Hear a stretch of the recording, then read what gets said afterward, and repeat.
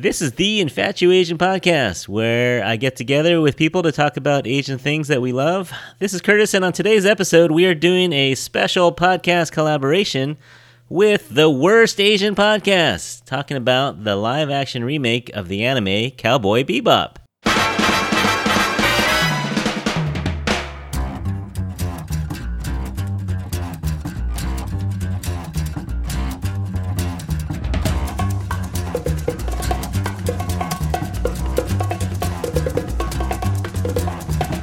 I think it's time to blow this scene. Get everybody in the stuff together. Okay, 3, 2, 1, let's jam.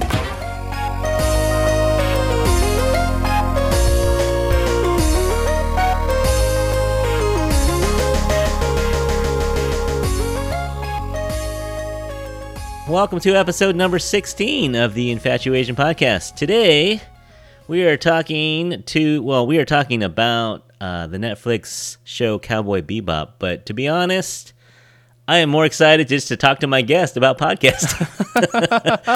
So we'll talk about Cowboy Bebop a little, but the voice you hear is coming from Queens, New York, and it is half of the team over at the Worst Asian Podcast. It is Lingji. Welcome, Lingji. Thank you, Curtis. Thanks for having me today. So, listeners out there, how did Lingji and I get together? Well, we just both started a podcast this year. You're what? September? When did you guys start? Oh no, we're brand new born. We are in October. I want to say mid-October. Oh yeah. Okay. Yeah. So Yeah. And well, We're still crawling along. Well, I mean, I started in June, so it's not like I'm not running marathons yet either. But yeah, so we just started a podcast, and new podcasters are always looking for audience and always just seeing what else is out there. And so I think I don't know who found each other first, but we kind of found each other on Instagram and started listening to each other's podcasts and commenting on little things that we throw up there on a story or maybe a post on Instagram, and we would comment, and we just started talking that way. And there's not a lot of people that understand the podcast life. Lingji, it's like, oh yes, there is few of us. I forgot who slid into whose DMs, but that's how it all started. Yeah, basically, that's how it starts. You would think that having two podcasters on today, I think your expectations are probably a little bit too high. You're looking for great discussion, great points, really awesome segues maybe. But I'm just telling you, just be prepared to be a little bit disappointed. Yeah, well, like I said, we were supposed to talk about Cowboy Bebop. We kind of got on the topic. I think one of the times we were just chatting, it's like, yeah, I'm watching Cowboy Bebop. And you said, I'm watching Cowboy Bebop. And I was like, oh, I need someone to do an episode with me. And you came on. Perfect.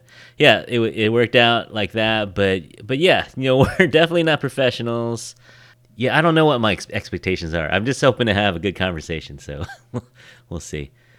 Curtis, you have my full permission. If this thing goes really sour today, you don't ever have to air this.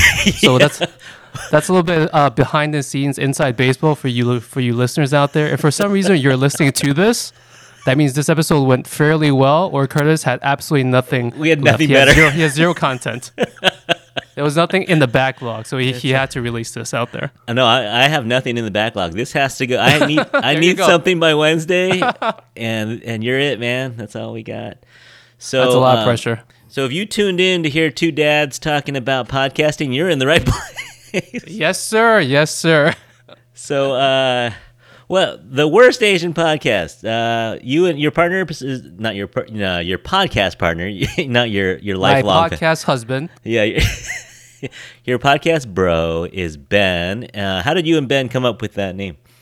To be honest with you, there was a lot of SEO things, so we definitely wanted to stick the word Asian in there. And then from there, we were just down for anything. And I think through the course of conversation and just joking around, we said, why not the Worst Asian Podcast? At least then you could keep the expectations low. Yeah. And whatever the listeners got, it would just be the cherry on top. Yeah, because if it totally sucks, it's like, well, what'd you expect? Yeah, exactly. Plus, one big bonus was when you call yourself the worst of something, it's not surprising that all these social media handles have not been taken yet. You can get your Twitter, your Instagram, your Instagram, your TikTok. It's all very uniform. So my OCD brain is very, very happy about that. Yeah, no, yeah, and it's easy to search up. Like mine is a little hard because it's a pun. It is. It's a great pun, by the way. I like it, but there's sometimes people go infatuation, they're searching that up, Yep. or they're spelling it correctly, and I'm like, no, what are you doing? It's a pun. You don't get the joke. Yeah. So, I like the way, that maybe it's the Asian in you decided, do we want to call ourselves a bad podcast? No, let's go all the way Yeah. and call ourselves the worst. Yeah. Right? Yeah. So Starting from the bottom. Yeah, you're not just pretty awful. You're the worst. But just kidding. It's a great show. I like listening to it. It's a fun conversation, and you hit all the sweet topics. Like you're hitting. Talk about money on one podcast. You talk about family a lot. We talk about interracial dating. Surprisingly, that's our number one episode so far. Yeah, no, that was far. good one. Is that your favorite, or do you have a favorite? That actually is our favorite so far to do. The thing is, doing the whole podcast thing, number one, we wanted to keep Curtis entertained on his drive to and from work. Very I think that's very, very important. But aside from that, it's just two guys having a conversation, very akin to what you would have with your best friend over beer or a couple bottles of soju. Yeah. The great thing about the internet is there is no minimum requirement to start putting yourself out there. Yeah. So there was no barrier. There was a slight paywall, but there was no actual barrier. So we put ourselves out there. We try to have genuine, unfiltered conversations. I think sometimes people get a bit too uptight about having all the facts.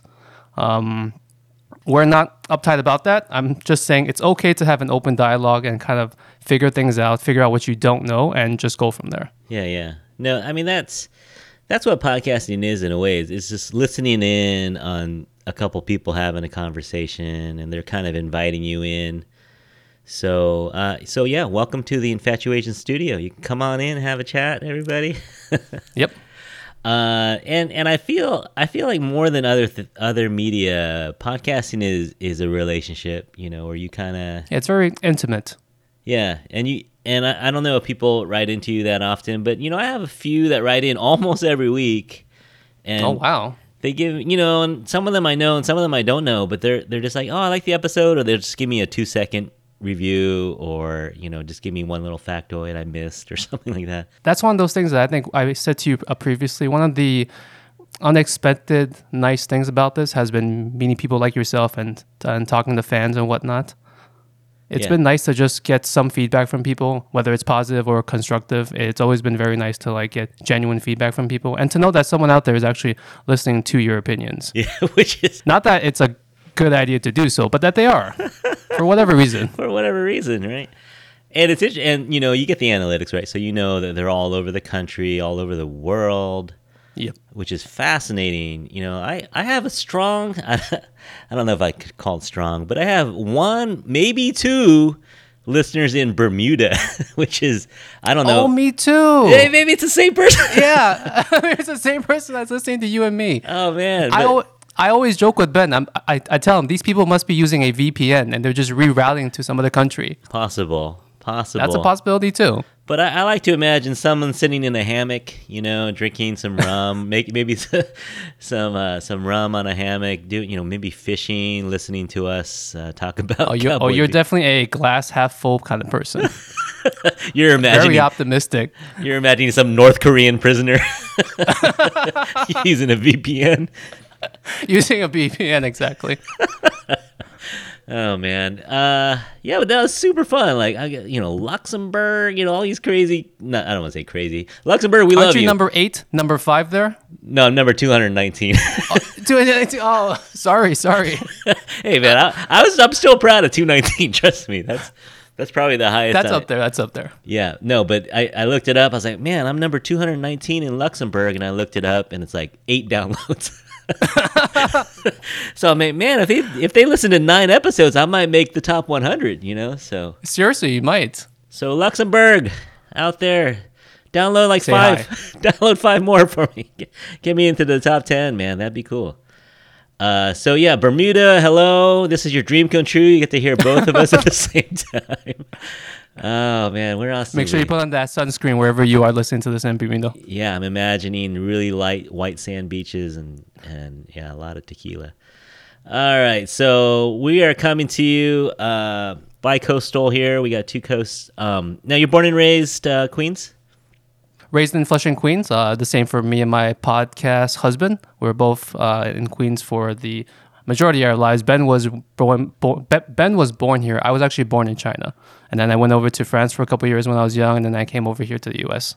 Yeah, I would say, when my sister moved to Manhattan, maybe in her 20s, and she lived there for about 12, 13 years, and I didn't I had never been before, so I went to visit her, and I realized, because I live in San Francisco, which I think of as a city, right? But then I went to New York, and I realized, no, San Francisco is like a small town. Oh, yeah. In terms of just the building height and the sheer scale of things, right? Everything, yeah. Because San Francisco's danky. We're not even 1 million people, We're really small. And our downtown is like cute, right? Compared to Manhattan. Yeah, it's cute. It's nice. Yeah, but San Francisco was actually the last place I flew to prior to COVID. Oh, It was in February of 2020, just before things got real. Oh, wow, really, really right before it. Yeah, right before. Yeah. And you said you didn't love it, but Hey, if you're listening to us from San Francisco, I didn't say I didn't love it. I just said Flushing, Queens was a little bit better. Non-biased opinion. Well, just real talk. If you ever come out again, I will give you the insider's tour, and I think you'll like it better. I think the tourist view of San Francisco. Yeah, San Francisco, the touristy places, not the best. But the little hole in the walls are a little better. Yeah, that's true of probably anywhere. But, I'll hold you to it. All right, yeah, for real. But I think I've only been to Flushing maybe once or twice. But a long time ago? Yeah, it was a while ago. But I do want to go. I've been, you watch a lot of. Do you watch any of the Fung Bros or Yeah. YouTube stuff? They're always here. Yeah, they're always in New York, and they're always trying amazing food in Flushing. And They are Korean food, Chinese food, Japanese food. It looks so good. And the Worth It guys from BuzzFeed, they did a Peking Duck episode in Flushing. right. And then Mike Chang used to live in Flushing too. Right. Not sure where he is now. I think he's in Texas. Well, he's all over. Is he? Yeah, he's all over. Yeah, no, so I got to get out to Flushing just for the food, I think, if anything. Yeah, Flushing is definitely the mecca of Asian foodie culture. Yeah. For sure. I think so. Yeah, I mean, we have kind of maybe, San Francisco's more the southern Chinese, but you've got the northern, the Taiwanese, the Fujian. Wide range. Yeah. Lots of Cantonese, lots of Guangdong places, lots of Taiwanese places as well. It's a wide range here. Yeah, and the Korean food is Of course. next level. Next level. All right, so we got to do an exchange. We are actually, I'm not inviting myself over or anything, but I am going to New York this summer. So. Oh, you are? Yeah. Next summer? Seriously? 2022. But we're only there perfect. for like 5 days, so we'll see. I want to get out to Flushing, but maybe we can grab some Peking duck or something. 100%. All right. You can hold me to that. Okay, all right. We'll meet the fam. We'll see. The shy wives might get along. Maybe the introverted wives will get along. Who's into plants, your wife or you? My wife likes them, but I'm more of the caretaker of them. Okay, so you and my wife can get along. Because I was telling you before, in the background, just in case you have a Instagram, YouTube snippet or something, there's a lot of plants in the background. Yeah, it looks great. No, my wife's a crafter. She likes, home crafting stuff. So yeah, maybe someday we'll get together, hang out. We'll do a on location food review on. Oh, that would be nice. Yes. Yeah. For sure. All right, Flushing. All right, so we're here. Oh, one more thing. I wanted to mention that you got. I think it's going till the end of the month. The charity raffle. Oh yes. So what we are trying to do, trying is the big word that we need to emphasize here. What we're trying to do is we're trying to raise awareness for the AIP Community Fund that's on GoFundMe. Now that's already one of the largest funds that's out there. I think currently they're at 6 million, close to 7 million, but their ultimate goal is $8 million. And unfortunately, this last quarter of the year or so, things have really kind of dried up or so. You can actually go onto the website and you can see the historical list of donations and things really have dried up. So we're just trying to do our part, maybe push people to make a small donation. Minimum donation is only $5. Like I was joking with Ben, like I always joke, and I think we'll say this in a previous one in a future episode that we release. But skip your next boba tea, skip your next bottle of soju or something. You're not gonna miss it. Take that $5-10, donate. It's a good cause, and as an incentive, we're giving out prizes and such. So not to plug our thing, but just to plug the charity. If you want to win some prizes, go to our Instagram, worstasianpod.com. There'll be a post there. There'll be a video post. They'll have all the rules, all the prizes and whatnot. Like I said, minimum $5. Skip the boba. Do something good. But statistically, you have a good chance of winning something good. No, go plug away, man. No, we want to go to Worst Asian Podcast or Worst Asian Pod on Instagram. Correct. There's links in your bio there, and they'll get you over to the Stop Asian Hate site. And donate what you can, man, because it's still going on. We have a news reporter out here, Dion Lim. I don't know if you've ever heard of her, but she, sometimes I can't.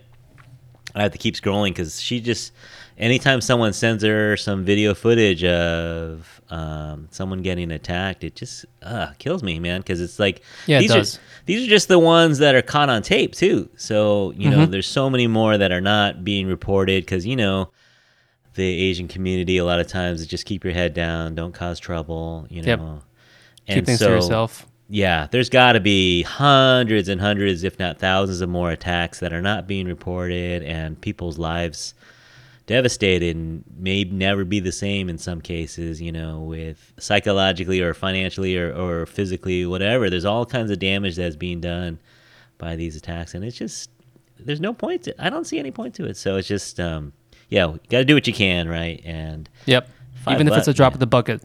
Exactly. Yeah, if enough of us do $5, we'll get to that 8 million, right? Yep. So agreed. Cool. Proud of you guys for doing that. Best Appreciate of the luck. help. Yeah. No, the Infatuation Nation will come through for you. I feel it.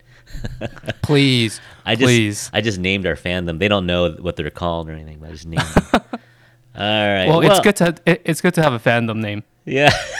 That's assuming you have fans, but. All right, so we're actually here to record a podcast, not just promote our own podcast.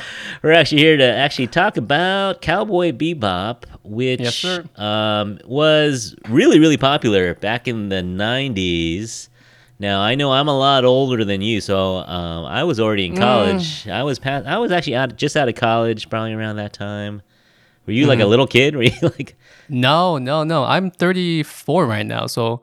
When Cowboy Bebop came out, I was at that time I was still pretty young, but I watched it a couple years later. Okay. And it may be a surprise to you, but one of my hidden superpowers is I'm a self-proclaimed anime/manga weeb and lover of all otaku culture. So you got the right person on here. Yeah.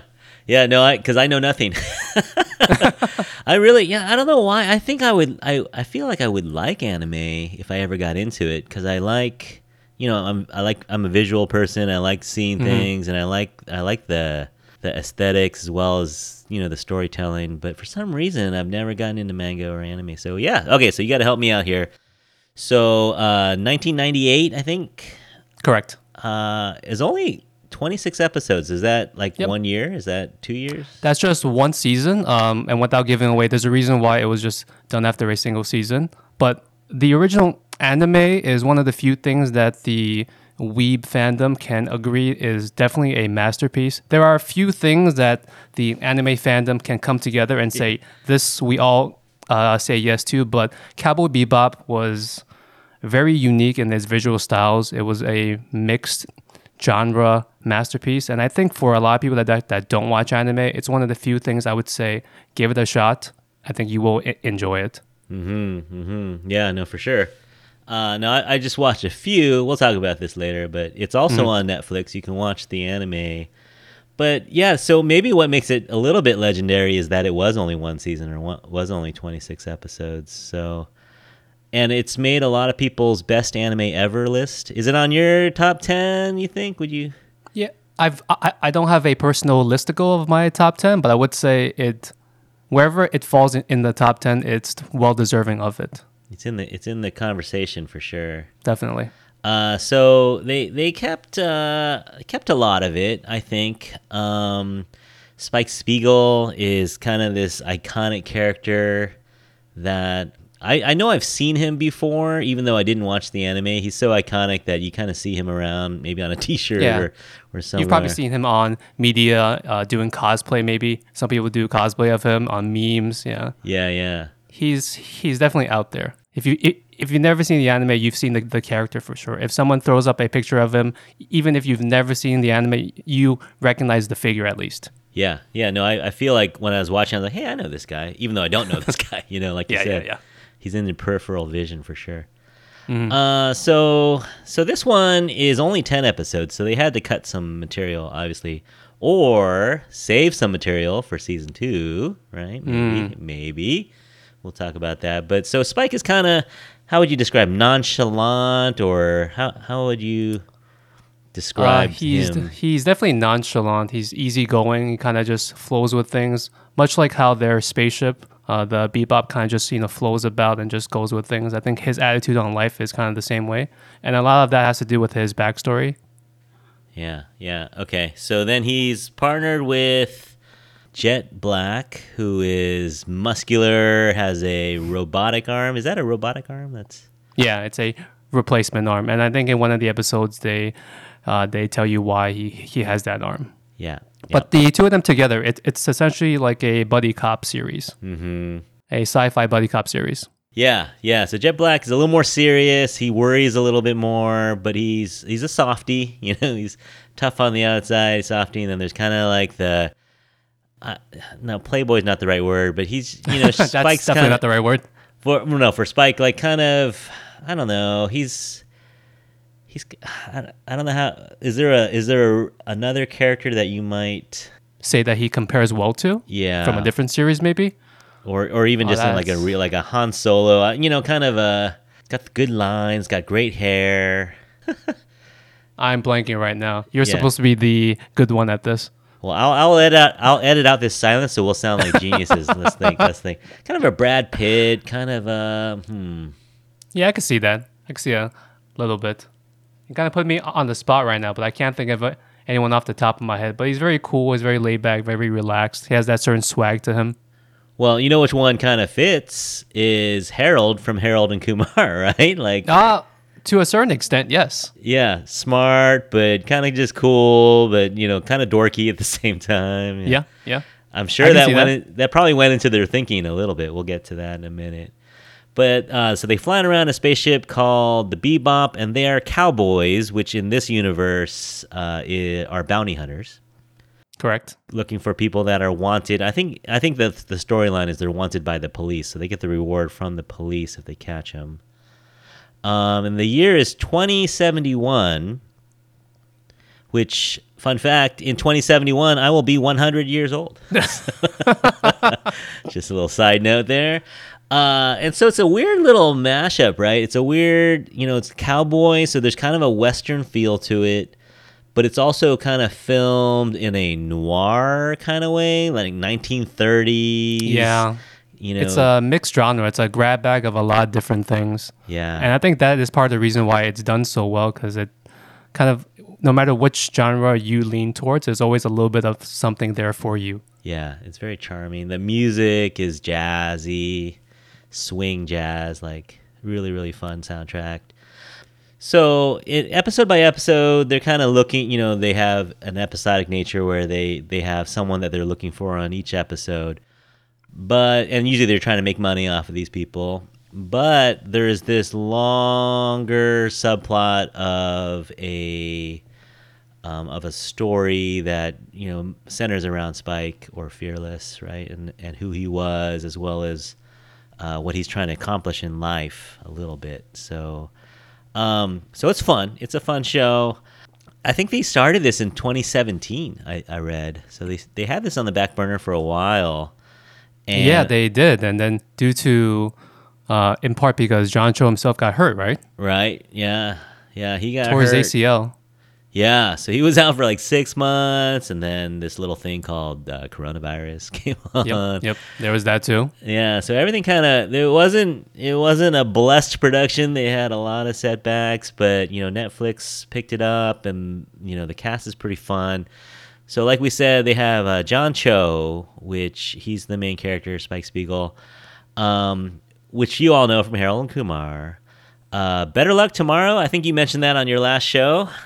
Yeah, he was in Better Luck Tomorrow. That was OG back then. He was in that. He was in Searching. That was a more recent movie that he had. Yeah. But Selfie. he's in a lot. You ever watched Selfie? I have not watched Selfie. Sitcom in 2014, and it was the first Asian male lead in a sitcom with a Caucasian woman.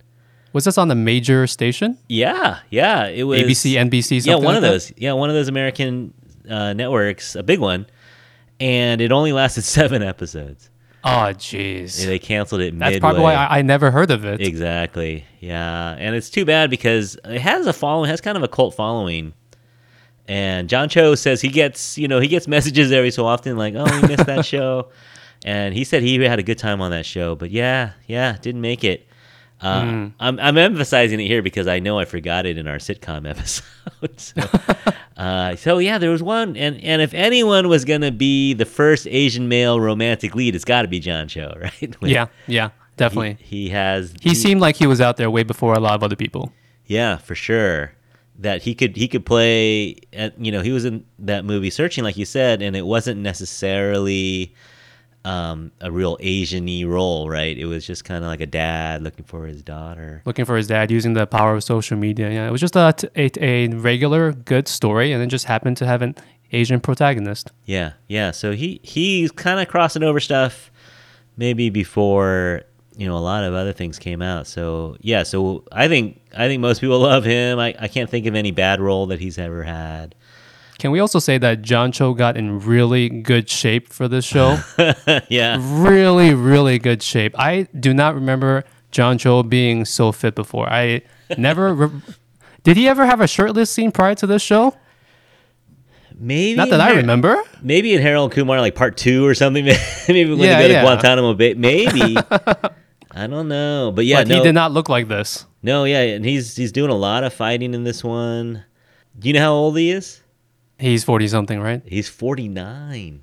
Dang. He's 1 year younger than me, man. So he is... Wow. Yeah, he's looking good. He's looking good.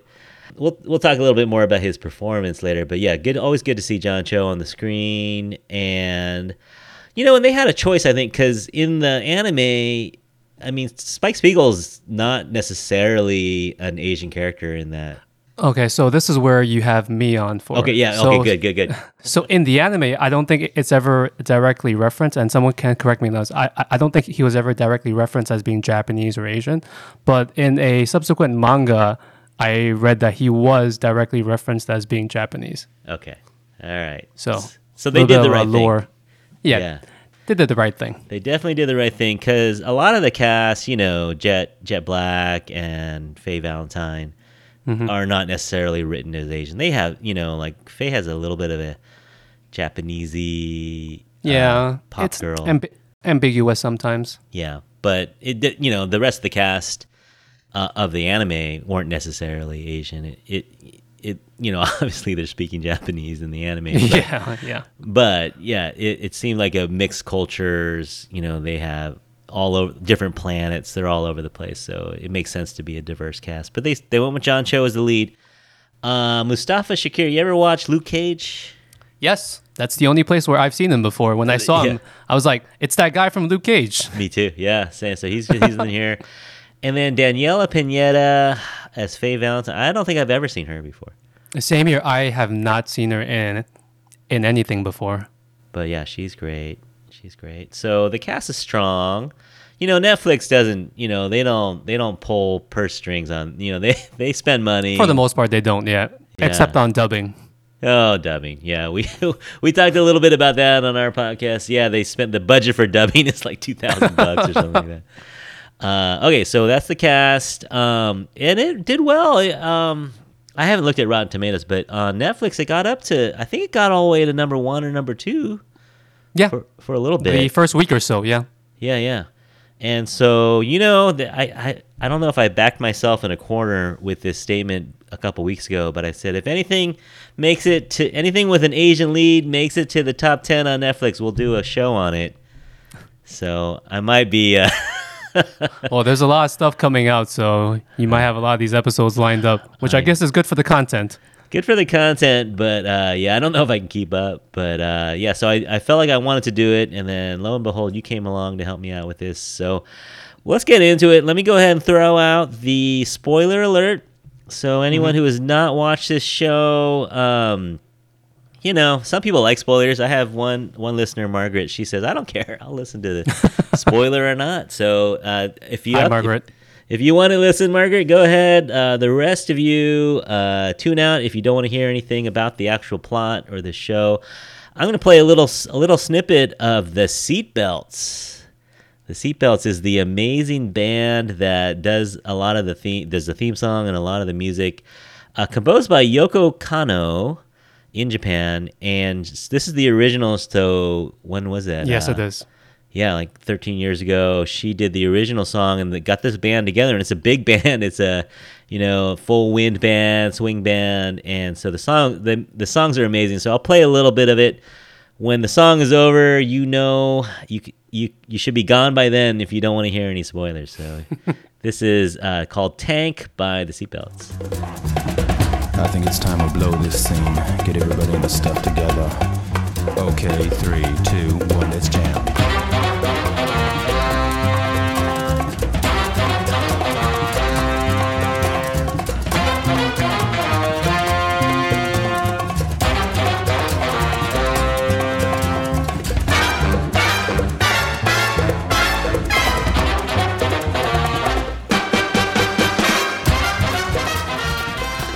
I love that song. Every time I hear it, it gets me going. Yeah, it's cool. I love that song.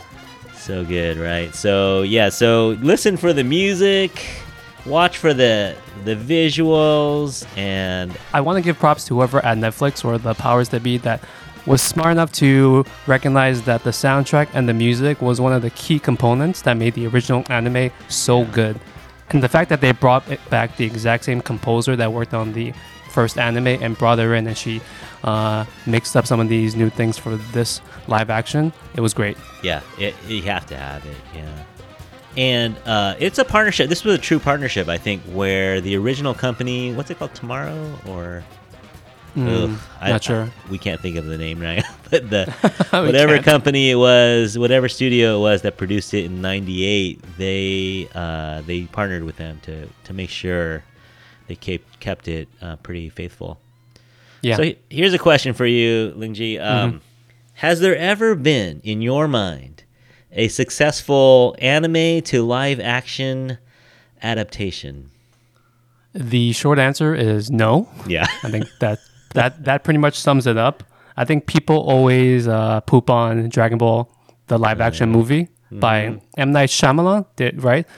And that movie, to be fair, deserves all the poop that it gets, because it really is just that bad. And to the listeners out there, you have my personal express permission to continue to poop on that movie, because it is a train wreck in every aspect. It just it's cringeworthy. I can do a whole episode about why that thing is so bad. Okay, but we might have to do it. To be fair, it's not just the Western studios that are doing bad things with anime. I think you have a lot of Japanese studios who, I think they did Bleach, they did Mob Psycho, they did Attack on Titan, and those are Japanese studios, and they did just as bad of a job. Yeah. Because I think the genre itself is innately very typical to translate into live action. Yeah. So that's my way of saying it's not really their fault, but still kind of their fault. Yeah, no, I agree. I don't think I've ever seen one like, okay, I told you I'm not an anime person, but just looking at snippets of Ghost in the Shell, I would think that would be an amazing movie. Yes, because they had a full budget, a full real Hollywood budget. They had Scarlett Johansson, the visuals, the CG, the world building was all aesthetically very, very pleasing. And, to be honest with you, I didn't really hate Ghost in the Shell that much. I mean, you can nitpick at certain things that it was a bad carbon copy of the original, but I think if you just turned off your anime brain and your anime critic and you just enjoy the movie visually, I thought it was pretty good. Yeah. And a lot of fun has been made, poked fun at the casting of Scarlett Johansson. But, the anime itself, like we said with Cowboy Bebop, it's a little ambiguous of the ethnicity of the assassin. Or is it really clear that she's Japanese? Or just looking visually, there are Which some. one are we referencing right now? Ghost in the Shell. What's her name? A Ghost in the Shell. I think she is Japanese. I think Okay. at some point, because there have been so many spin-offs and so many subsequent sequels to the original Ghost in the Shell. I think she has been referenced as being Japanese. All right, I'm deleting this then. It never happened. It's okay. You gotta keep the bad content out there so that when the Yeah. good content comes out, people have a reference point. Well, because that's the thing, right? When you're drinking a beer, shooting the breeze with a friend, right? The BS meter just goes. There's so much nonsense that's said. So we'll just, that's life. Sometimes you make mistakes. So I don't know. I didn't hate it either, but I guess it just left a bad taste in my mouth because I was like, oh, that she should have been Japanese. I guess maybe. Yeah, that's true. I think a lot of people that hate on the movie have not even watched the movie, which is Yeah. not fair because you see all these memes, you see a lot of this hating of Scarlett Johansson for taking the lead, and it's not her fault. And if you forget the fact that she should be Asian and you just try to take the movie as a whole, it's not as bad as the internet makes it out to be. Yeah. Jimmy O Yang has a great line. He was just like, I don't blame Scarlett Johansson. He's like, if they gave me money to play George Washington, I'd play the hell out of George Washington. It's like Exactly, that's true. Money talks. exactly. One recent thing that was actually kind of decent. Have you seen it on Netflix? It's called Alice in Borderlands. Yeah. Has that popped up on your recommended on Netflix? Well, yeah, no, definitely. I've watched it. I watched it before Squid Game, and I actually liked it better than Squid Game, to be honest. Oh, did you? Yeah. I actually watched it after Squid Game. I saw it before, but I never get a chance. Once I finished Squid Games, I wanted more of that survival horror genre kind of thing, and I remembered that had actually come on, and I watched it afterwards. So Yeah.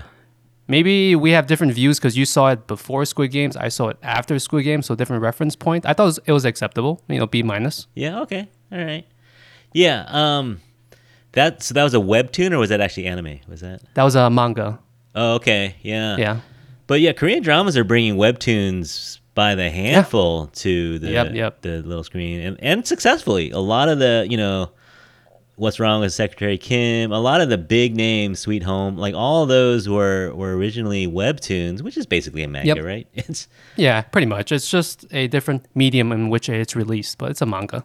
yeah, but those do well for some reason. So I can see why it's hard. Well, we'll talk about it later, maybe when we actually give our opinion on this show. But I think there's a couple things that I can think of that why it would be hard to do that. Why it would be hard to bring an anime to live action. But actually, let's talk about this actual show. So first off, the look. What do you think when you first started watching, or maybe you saw the trailer for it? What do you think of the look? Did it work for you? I think the trailers before the full episodes actually released, the trailers did a very good job of mimicking the original feel of the anime, especially the opening theme, the OP. Now, that was on point. That was very, very good. And I think when they released that, I think that was the first trailer, correct? It was just the OP. Yeah. And that did a good job hyping myself up for it. Right. So Me too. visually, it was very, very good. At least in the beginning. There are things that if you want to nitpick compared to the anime, you can do so. But just taking the show as is on its own, I think they did a good job. Stylistically, it was very pleasing. Yeah, and it's super difficult, right? Because animes, there's no limit to their creativity. There's no limit to their, they can have all these things happen in space. They can have this, hyperspace portal thing, and they can do all this stuff on anime. They can do whatever they want, right? They can bend bullets. It doesn't matter, right? Yeah, But exactly. It's the same cost to draw a candy cane as it takes to draw a hyperspace portal. It's all the same. It's all the same colors. Yeah. It's the same graphics. Yeah. But when you're starting to, like they have this one scene, I forget her name, but one of the characters is at a metal smelting factory or something. One of the vicious is one of the other crime bosses. Yeah, she's at like a smelting factory. I was just watching this. I was like, this is only on for like 3 minutes total. Yeah. And the elaborate set they had to make to do it wasn't CGI. They had to have a physical. It was a real set, yeah. Yeah, and they built the Bebop, and I think the director was saying it's like the size of a basketball court. Like, there's an upstairs and a downstairs to that set, and it was just Netflix budget. really elaborate. Yeah, so they spent a lot on the look of it. And like we said, it jumps genre, right? So there's some scenes that are kind of like the Wild West in kind of deserty, dry towns, and then there's nightclubs, and then there's outer space, and then, and there's kind of like gritty earth kind of places in the 1930s with old-fashioned cars and jazz clubs and all this stuff. And so it's really it's a feast for the eyes in a lot of ways, but at the same time, I don't think it totally can match up with the anime, because like you said, you can do anything in the anime visually, and they did great, but I think you're just never gonna get that exact feel of the anime. Yeah, the live action was a tasteful recreation, both in terms of the visuals, the backgrounds, even the costumes or so. They're not carbon copies of the maybe besides Spike's costume, they're not carbon copies of the original costumes from the anime, but they're all very tasteful adaptations of it. And for obvious budgetary reasons, for technical reasons, I'm sure you can't have the same world building that you do on a anime platform where you can literally just draw a whole world in the background and it makes no difference, right? You can't do that. And I've heard that CGIing a background itself is also very expensive. Yeah, it's not free. Yeah. So aesthetics, I give a solid B+ on aesthetics. I think the look was pretty good, but when you're used to watching just crazy anime, not crazy is not the right word, but elaborate anime scenery, it just you can't do it. But it looked pretty good. Yeah. All right, so the acting, it got off to a rocky start, didn't it? I think the chemistry between Jet and Spike, at least in the first couple episodes, I think that distracted from my experience in the beginning, and that's why I kind of had a hard time getting into the flow of things. Yeah. And I don't think that's anything to do with the two actors. I think the dialogue that they were given was just kind of bland. It almost felt at times like I was watching an anime dubbed poorly, and just there's something not natural about it. Yeah. No, I completely agree. It's like they weren't talking to each other. They were just reciting lines. Yep. And sometimes anime is a little like that, right? Sometimes anime is a little bit like you're talking to yourself because, like with a manga or like a comic book, there's like conversation bubble and it just kind of pops up there. And so it's not it's not. There are times in the manga and the anime when they have thoughts in their head that you have to then translate to spoken word when you do a live action version of something, and then that just comes off a bit strange, a bit unnatural, because there may be certain things are just meant for their brains to be thinking as opposed to them actually saying out loud, but they have to do so in order for it to be relayed to the audience. Yeah, so it kind of stalled out. Like you said, it was a little. I think we were texting each other like, I'm on episode 2. And like, I'm on episode 3. It's like it took us a while. A slow burn in the beginning, yeah. Slow burn, yeah. So we know these guys can act. We know that they're good actors, but yeah, the dialogue or something about the chemistry. Part of it too is maybe you're doing so much on these really elaborate sets. It's almost distracting, maybe. I don't know. But it wasn't. Felt as if the first couple episodes there was a bit more background. How do you say it? They spent a bit more time and purpose showing you the background, and that may have distracted from the actual dialogue that they were trying to have. Yeah, maybe. So it doesn't flow like a dialogue-driven drama. You're supposed to, I think, take in the visuals, get to know the characters. And plot-wise, how close? Like I've watched. I'm only up to like episode 6 on the anime, but it looks like they pulled certain things, and it's not in order. That's not in the same order at all. But they pulled certain things almost literally, and reproduced them, and then some things were totally different. What did you think about the storytelling? The anime itself has a lot. Well, the anime itself was 26 episodes. They were short episodes, but there was far more subplots and small side stories in the anime, and I think for the sake of just bringing it to a 10-episode live action thing, they had to cherry pick certain things And I think they were also saving some content just in case there was a season 2. Right. I think they did the best that they could because you have 3 protagonists and there should be 4, but we'll talk about that later. There are three main protagonists, and you're trying to weave in their richer background story into a cohesive plot that flows properly. And then it's hard to do that because you only have 10 episodes or so. Yeah. Because there's a lot of backstory on all of that. There is a lot of backstory. One of the main things about this is you have 3 very flawed people and they have a very deep, rich backstory. I think one of the main underlying points of the original anime is you can't run away from your past. Mm-hmm. And what the anime does very well is it explored the past of each one of these characters in a way that I don't think you got as much from the live action. Yeah. Well, makes sense. The time constraints. Yep.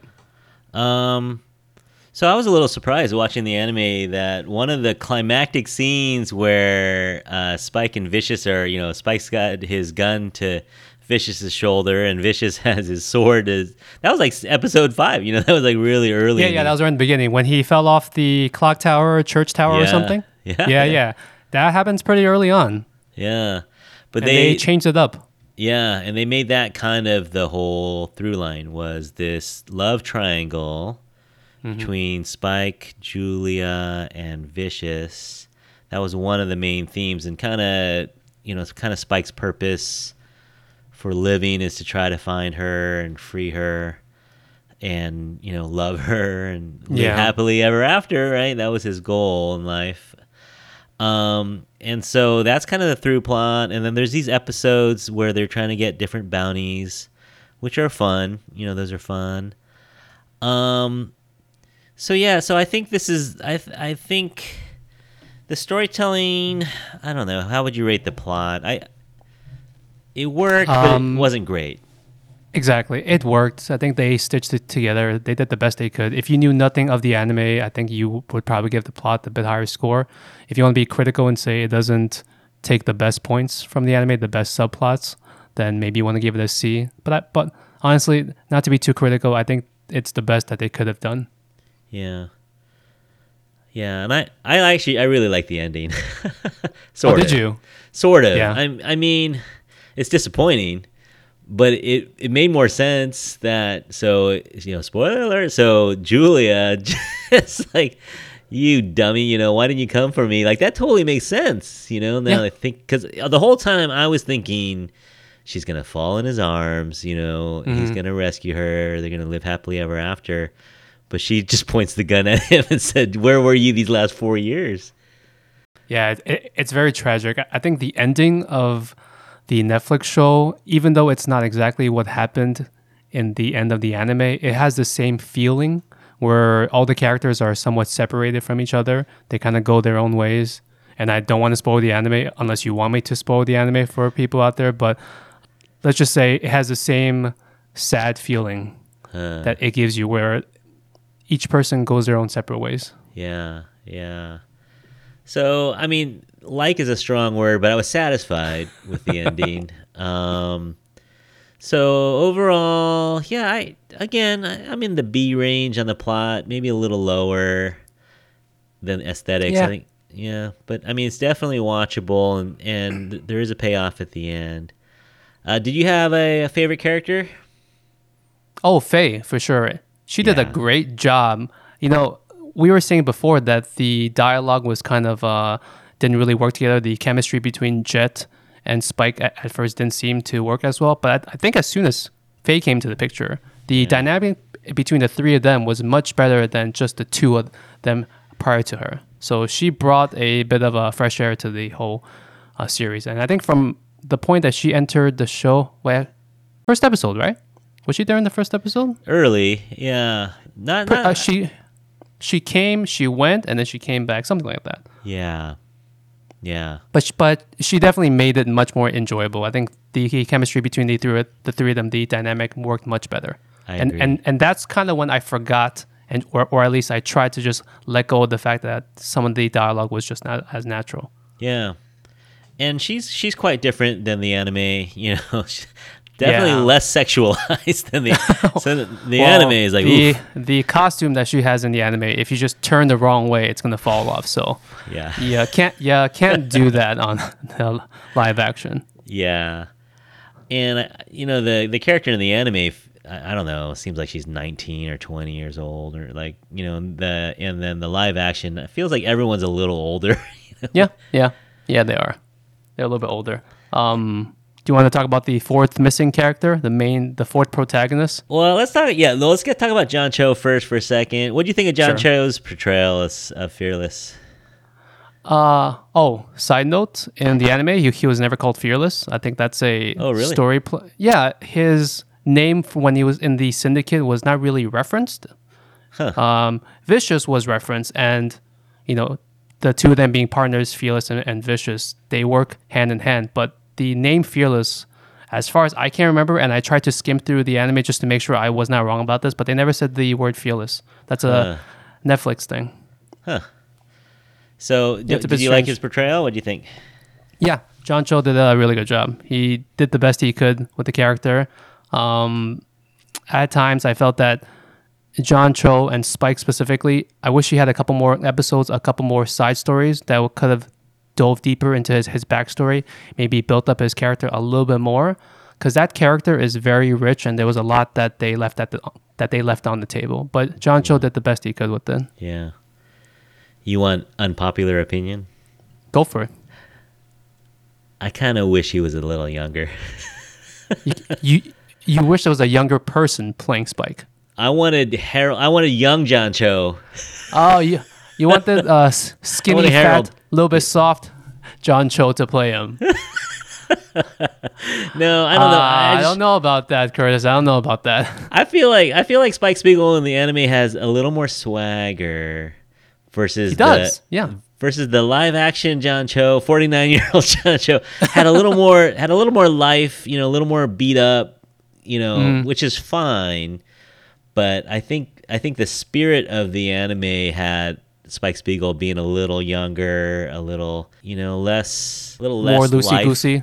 Yeah, a little less life under his belt versus a little less regrets. Only that one regret, and maybe. But when you look at 49-year-old John Cho's face, which looks amazing, I'm not saying he looks old, but I'm saying he has a little life to him, a little more life under his belt. Once you get a bit more deeper into the anime, if you finish the anime and get to episode 26, you realize that Spike the character is a very depressing character. Yeah, I think John he plays it very representative of the latter half of the anime series. Maybe that'll make a bit more sense when you get to it. Okay.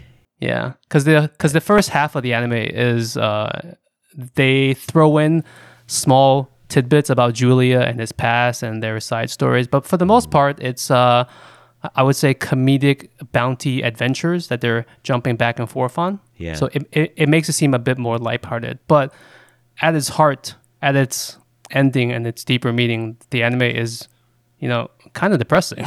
Oh, okay. All right, so I'll keep an open mind about that. But no, he did great. I think you're right. He did the best he could with what he had, and I like the character. And John Cho is great. You have a favorite scene or episode? My favorite episode was the one where Spike was stuck in that AI-driven memory loop. Yes. Yeah. That was very reminiscent of Twilight Zone, or for our younger viewers, Black Mirror. It was one of those things. For whatever reason, it gave me like a little Twilight vibe, and that was a cool episode. Yeah. It was. Yeah, and then the whole if he lets go of his vision, or if he lets go of his purpose, then he dies. And that last recreation of it, he grabs her and takes her. He's like, "You're gonna come in with me no matter what." Yeah, so that was cool. Yeah. Well, see, and that's what planted the seed in my head that they were gonna fall in love again, live happily ever after. I was like, "Oh yeah, this is what's gonna happen." And then they gave me a 180 on that, which is fine. Yep. Which is fine. But yeah, one of my favorite scenes was that one. Did you enjoy the fighting overall? Because John Cho did say he had to do a lot of his, he had to train a lot for this. I think at some point in some interview, he referenced as this being the most difficult role that he's ever played, both physically Yeah. physically and acting. in part because he tore his ACL, of course. It didn't look amazing, because we're so used to Shang-Chi, or we're really used to really fast, High budget. Yeah, but it worked. There's also far less spacing about in the show that I wish they did a bit more action scenes in space. But I get that it's for budgetary reasons. But, Space Cowboy, I would have liked them to be in space a bit more. Yeah. I was gonna say that the scene I really liked was when Jet is watching his daughter's recital, and Spike has to fight off Minky's guys in the background, and it's just that worked for me because he's just running around grabbing whatever he can to hit him with, but he's still good. He's still really good at beating people up, but it just was hilarious. That was one of my favorite scenes. And the shopkeeper had no idea what was going on with Jet, because Jet was connected into his Oculus teleporting Zoom call thing. Yeah. That was good. That was a funny scene. That was a good scene. And you could see that being an anime scene too. That's just like the way it works. Anything really didn't work for you? Vicious. Yeah. Nothing against the actor. I thought he was very single-noted. And they gave him basically a whole episode to try to show his backstory and show him as a character and what happened to him. He had basically a whole episode to him, and I still, at the end of it, all I got was he was just a spoiled kid, a spoiled, angry kid with daddy issues. Yeah, not a lot of depth. And then even just his look, I mean, the bleached hair and his acting is just over the top. I mean, it is anime, right? But his acting is really over the top. And yeah, you don't get the sense that there was any reason for Julia to ever like him, right? Yeah. Yeah, in and the at first place. Some points, he didn't even seem like he would be that scary. He was just a very angry person. In the anime, they played it better. He was more the silent, cool, collected assassin that you would fear, but he's not going to come out there and just start screaming at you for no reason. Yeah. And what are they called? The elders or the... Yeah. The elder is the head of the syndicate. Yeah, they just look kind of dumb to me. I don't know. Well, those costumes are pretty accurate. Yeah, okay. I mean, I'm sure... But in the anime, it probably works better. In here, it just look like masks, Yeah, it does. That's one of those things where, you can't blame them. They tried their best. But some things, like we keep saying, just don't translate well. Yeah. So, I don't know. Overall, what grade would you give this? Let's forget for a second that it is an anime adaptation. Okay. Just standing on its own as a show, what would you give it? I would give it, taking off my anime weeb fandom hat, I would give it a B-. Yeah, I'm right about there too. Really? Yeah. And then as an adaptation, even lower, you think? Yeah, unfortunately, I gotta knock it down a few pegs. And the strange thing is, I don't want to make it sound like I'm a super critical fan, just because I like the anime, just because I'm a self-proclaimed weeb. Because the one thing that I think is embarrassing is most anime fans are they have unnecessarily strong opinions about live action adaptations especially when it's a treasured property. Right. And now a studio is trying to make something out of it. So I think that does need to be tempered down a bit. Yeah.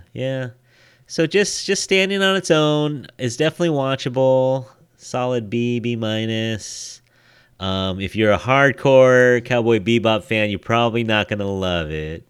But you probably should watch it, right? You probably should watch it. You should watch it because it's new content. The thing about Cowboy Bebop, unlike a lot of other big properties, is there's not a lot of spin-offs. I think there's only one spin-off movie, and that was way early on, and that movie takes place in the middle of the series. So if you just want more Cowboy Bebop content, then this is all you got. That's all you got? Yeah. Can't complain. All right. So who would you recommend it to? I would recommend it to anyone that has nothing better to watch on Netflix and just wants to see John Cho on his abs. Specifically, more zoom-ins of his abs. Okay, all right. So John Cho fans for sure. It kind of reminded me a little bit. Do you ever watch Firefly or... Yeah. Love that show. Yeah, Yeah. love that show. So it's got a little bit of that feel to it, kind of a True. sci-fi western. Oh, that's a side point. I really wish Firefly could get a second season, but I know they tried to wrap up with the movie. Yeah. I love the movie too.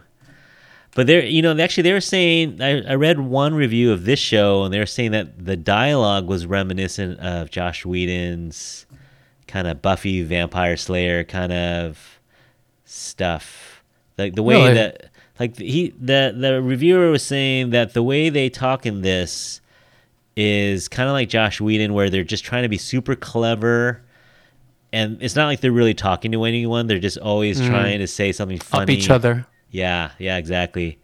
I So can they were see saying that. that's kind of characteristic of Josh Whedon, and then I started thinking about Firefly. I was like, oh yeah, maybe. Yeah. But I don't hate it. But they didn't like it. They were saying that that's one of the reasons this thing stalls out is because the dialogue is always just trying to be funny, Mm-hmm. and not. It's almost like they're talking to the audience and not talking to each other. So Yeah, the internet has strong opinions about this. I tried my best not to look at it prior to coming onto the show because I didn't want to get their opinions stuck in my head. But I took a quick glance, and it's not very nice out there. yeah. Yet people watched it, so it's gotten some eyeballs on it. So yeah, I recommend it to people who kind of like that genre, kind of like a genre bending show. The visuals are great. If you kind of like The soundtrack, yeah, for sure. That's why the trailer was so good. Is the soundtrack? They got you. the trailer was probably better than any one single episode. Yeah, for So sure. just go watch the trailer on repeat. On loop. All right, man. Well, thanks for coming along. I think that's going to do it for episode number 16. Thanks to Link G for coming by and giving your... Anytime. This is your A-plus opinions. You saved all your worst opinions for your podcast. So thanks for bringing the good stuff. Also, I reined in the profanity. You'll be very proud. Very proud. We are a wholesome show around here. We You are definitely a wholesome show. I have my thesaurus next to me, and I try to do my best. You know what someone told me is that their kid listens to podcasts before they go to, their 10-year-old kid listens to podcasts when they go to sleep. Like a bedtime story. Yeah. And guess who's on the list? Who's on the list?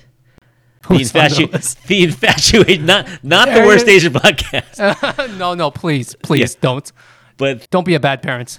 But the Infatuation Podcast. So I got to be careful, man. We got little kids listening to us, Lingchi. We got Yeah, you can't click that check mark for E. Yeah. You don't want to do that. Yeah, I don't want to go into that segment. Yeah, so no, but it's a pleasure having you on here.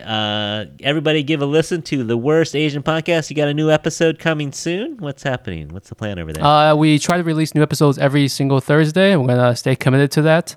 I hope this doesn't age like milk. So every single Thursday, a new episode of our podcast. Like I said, no one wants our handle, so you can find us on all the social medias at Worst Asian Pod. If you want to look at our faces, if you want to listen to us, then we're on all the major platforms: Apple, Spotify, all that jazz. Just go to www.worstasianpod.com, and it'll just take you everywhere. Yeah, and you had a great line for your holiday show, because this is the last one we're doing of 2021. We're going to take a 2-week break. But on your holiday show, you had a great line, or Ben had a great line about, hey, everyone out there, just have us playing in the kitchen while, you're getting your Christmas, Hanukkah, Kwanzaa meal together. Just have us in the background. And someone might say, hey, what is this? What are we listening to here? And, then... We're trying to plug our own show on our own show. So everyone out there, if you could have it playing in the background while you're getting your feast together, everyone's washing the dishes or, making some mashed potatoes or something, have us in the background. It's no fun to work in the kitchen without some sound in the background. So have us playing. That's the whole point of podcast, just to keep you company. Yeah, exactly.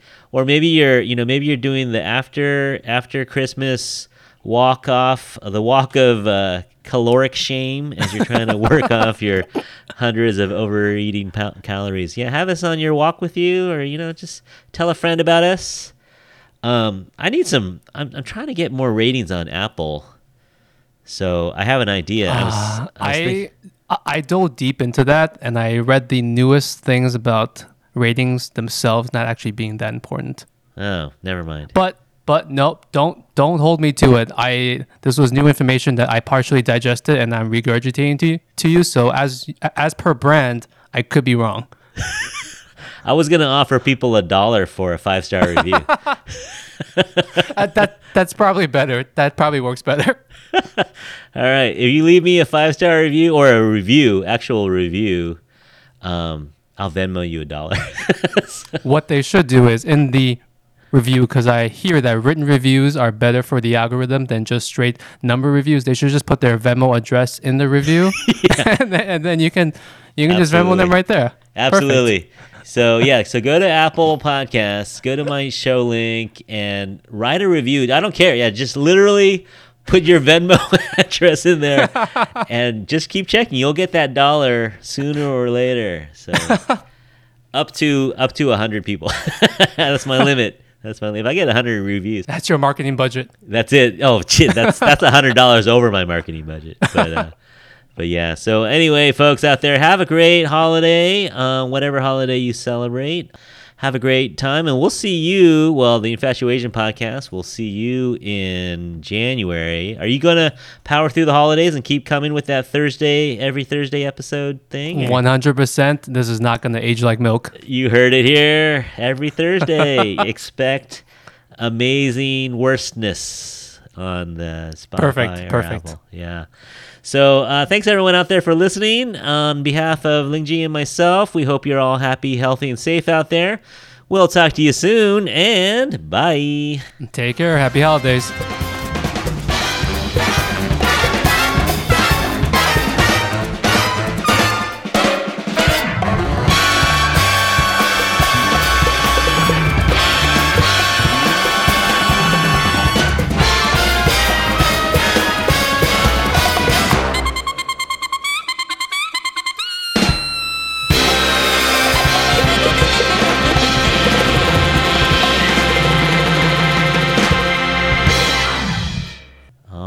My friend. That was refreshing. How so? Trying to think. You ever heard that line? And I think I heard it from what is it? Roman Mars. He does 99% Invisible. Yeah. I think he did some interview where, and this is just me paraphrasing, like the person that you are on the radio is not you. It's you playing a version of you. Right. Yeah. And like, and to a certain extent, I'm sure like we can all say it's true. Like we're just exaggerating certain parts of ourselves, for the internet. Do you ever forget that you're recording? Like you're just talking to Ben, you're just talking. Yeah. Like, behind the scenes stuff. Like the thing that we do, the thing that I have to edit the most is we go off tangent a lot because we forget that we're recording shit. Yeah. And then we'll go off on a completely different topic, and sometimes we get too personal, and then we go, oh, we probably shouldn't say these things, and then we have to rewind. So I'm just constantly editing, cutting out snippets where I'm like, we went off tangent again here and here and there. Yeah. But I guess the benefit to that is you have more content to then try to chop down into a usable episode, right? Yeah. No, I think with two of us, I don't think I'll need to do. I mean, we talked over each other a couple times, but that's really easy to clean up with the 2 tracks. Just delete one of us. That's true. That is very true, and it's actually better because there is no bleed from our mic into the other mic because we're one country away. Yeah. No. So my show is probably much more feels like an interview. Yeah, it does. And then yours is much more of a conversation. That's true. Yeah. Well, for whatever our conversation is worth, it feels like it. Well, yeah. So it's pretty hard because you're constantly aware that you're on Zoom, and you're being recorded with my style. But every so often, some people eagle-eared listeners have said that the first sometimes I record for 2 hours and then I use. And they said that the second hour sounds a lot more relaxed and a lot more natural. That's true. Because you cut your episodes into 2 weeks, right? Basically. Like the sitcom one was one whole recording, but you cut it up into 2 weeks? Yeah, most of them are like that, yeah.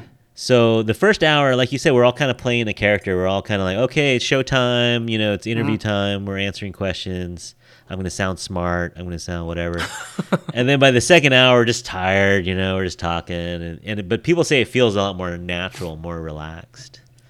That's true too. Because when you're sitting down and you're questioning a person back and forth, I think when you sound like a reporter on CNN trying to get a response from someone, it's not as good to listen to. When both sides are more relaxed, when you're both kind of like let your guard down and you're okay just saying whatever. And I think by the second hour, you would say like the lines that you have in your head are all gone. You're actually talking. Yeah, you're actually talking. Yeah, you're actually talking. You're not just reciting things that you thought about wanting to say. Yeah, my script. You have good show notes too, but you also jumped around, which I'm glad, because that makes me feel bad. When I have my show notes and we jump around way too much, I'm like, damn it, how can we not just... It's like 4 lines, right? You're just trying to stay on 4 lines, but it's good to see that even you, with your very in-depth script, you skipped around too. Well, yeah, I like to write it out just in case. But yeah, if someone's talking about costumes, then all of a sudden you go, well, how about that acting? Like, that's true. So I like to write it out as a safety net.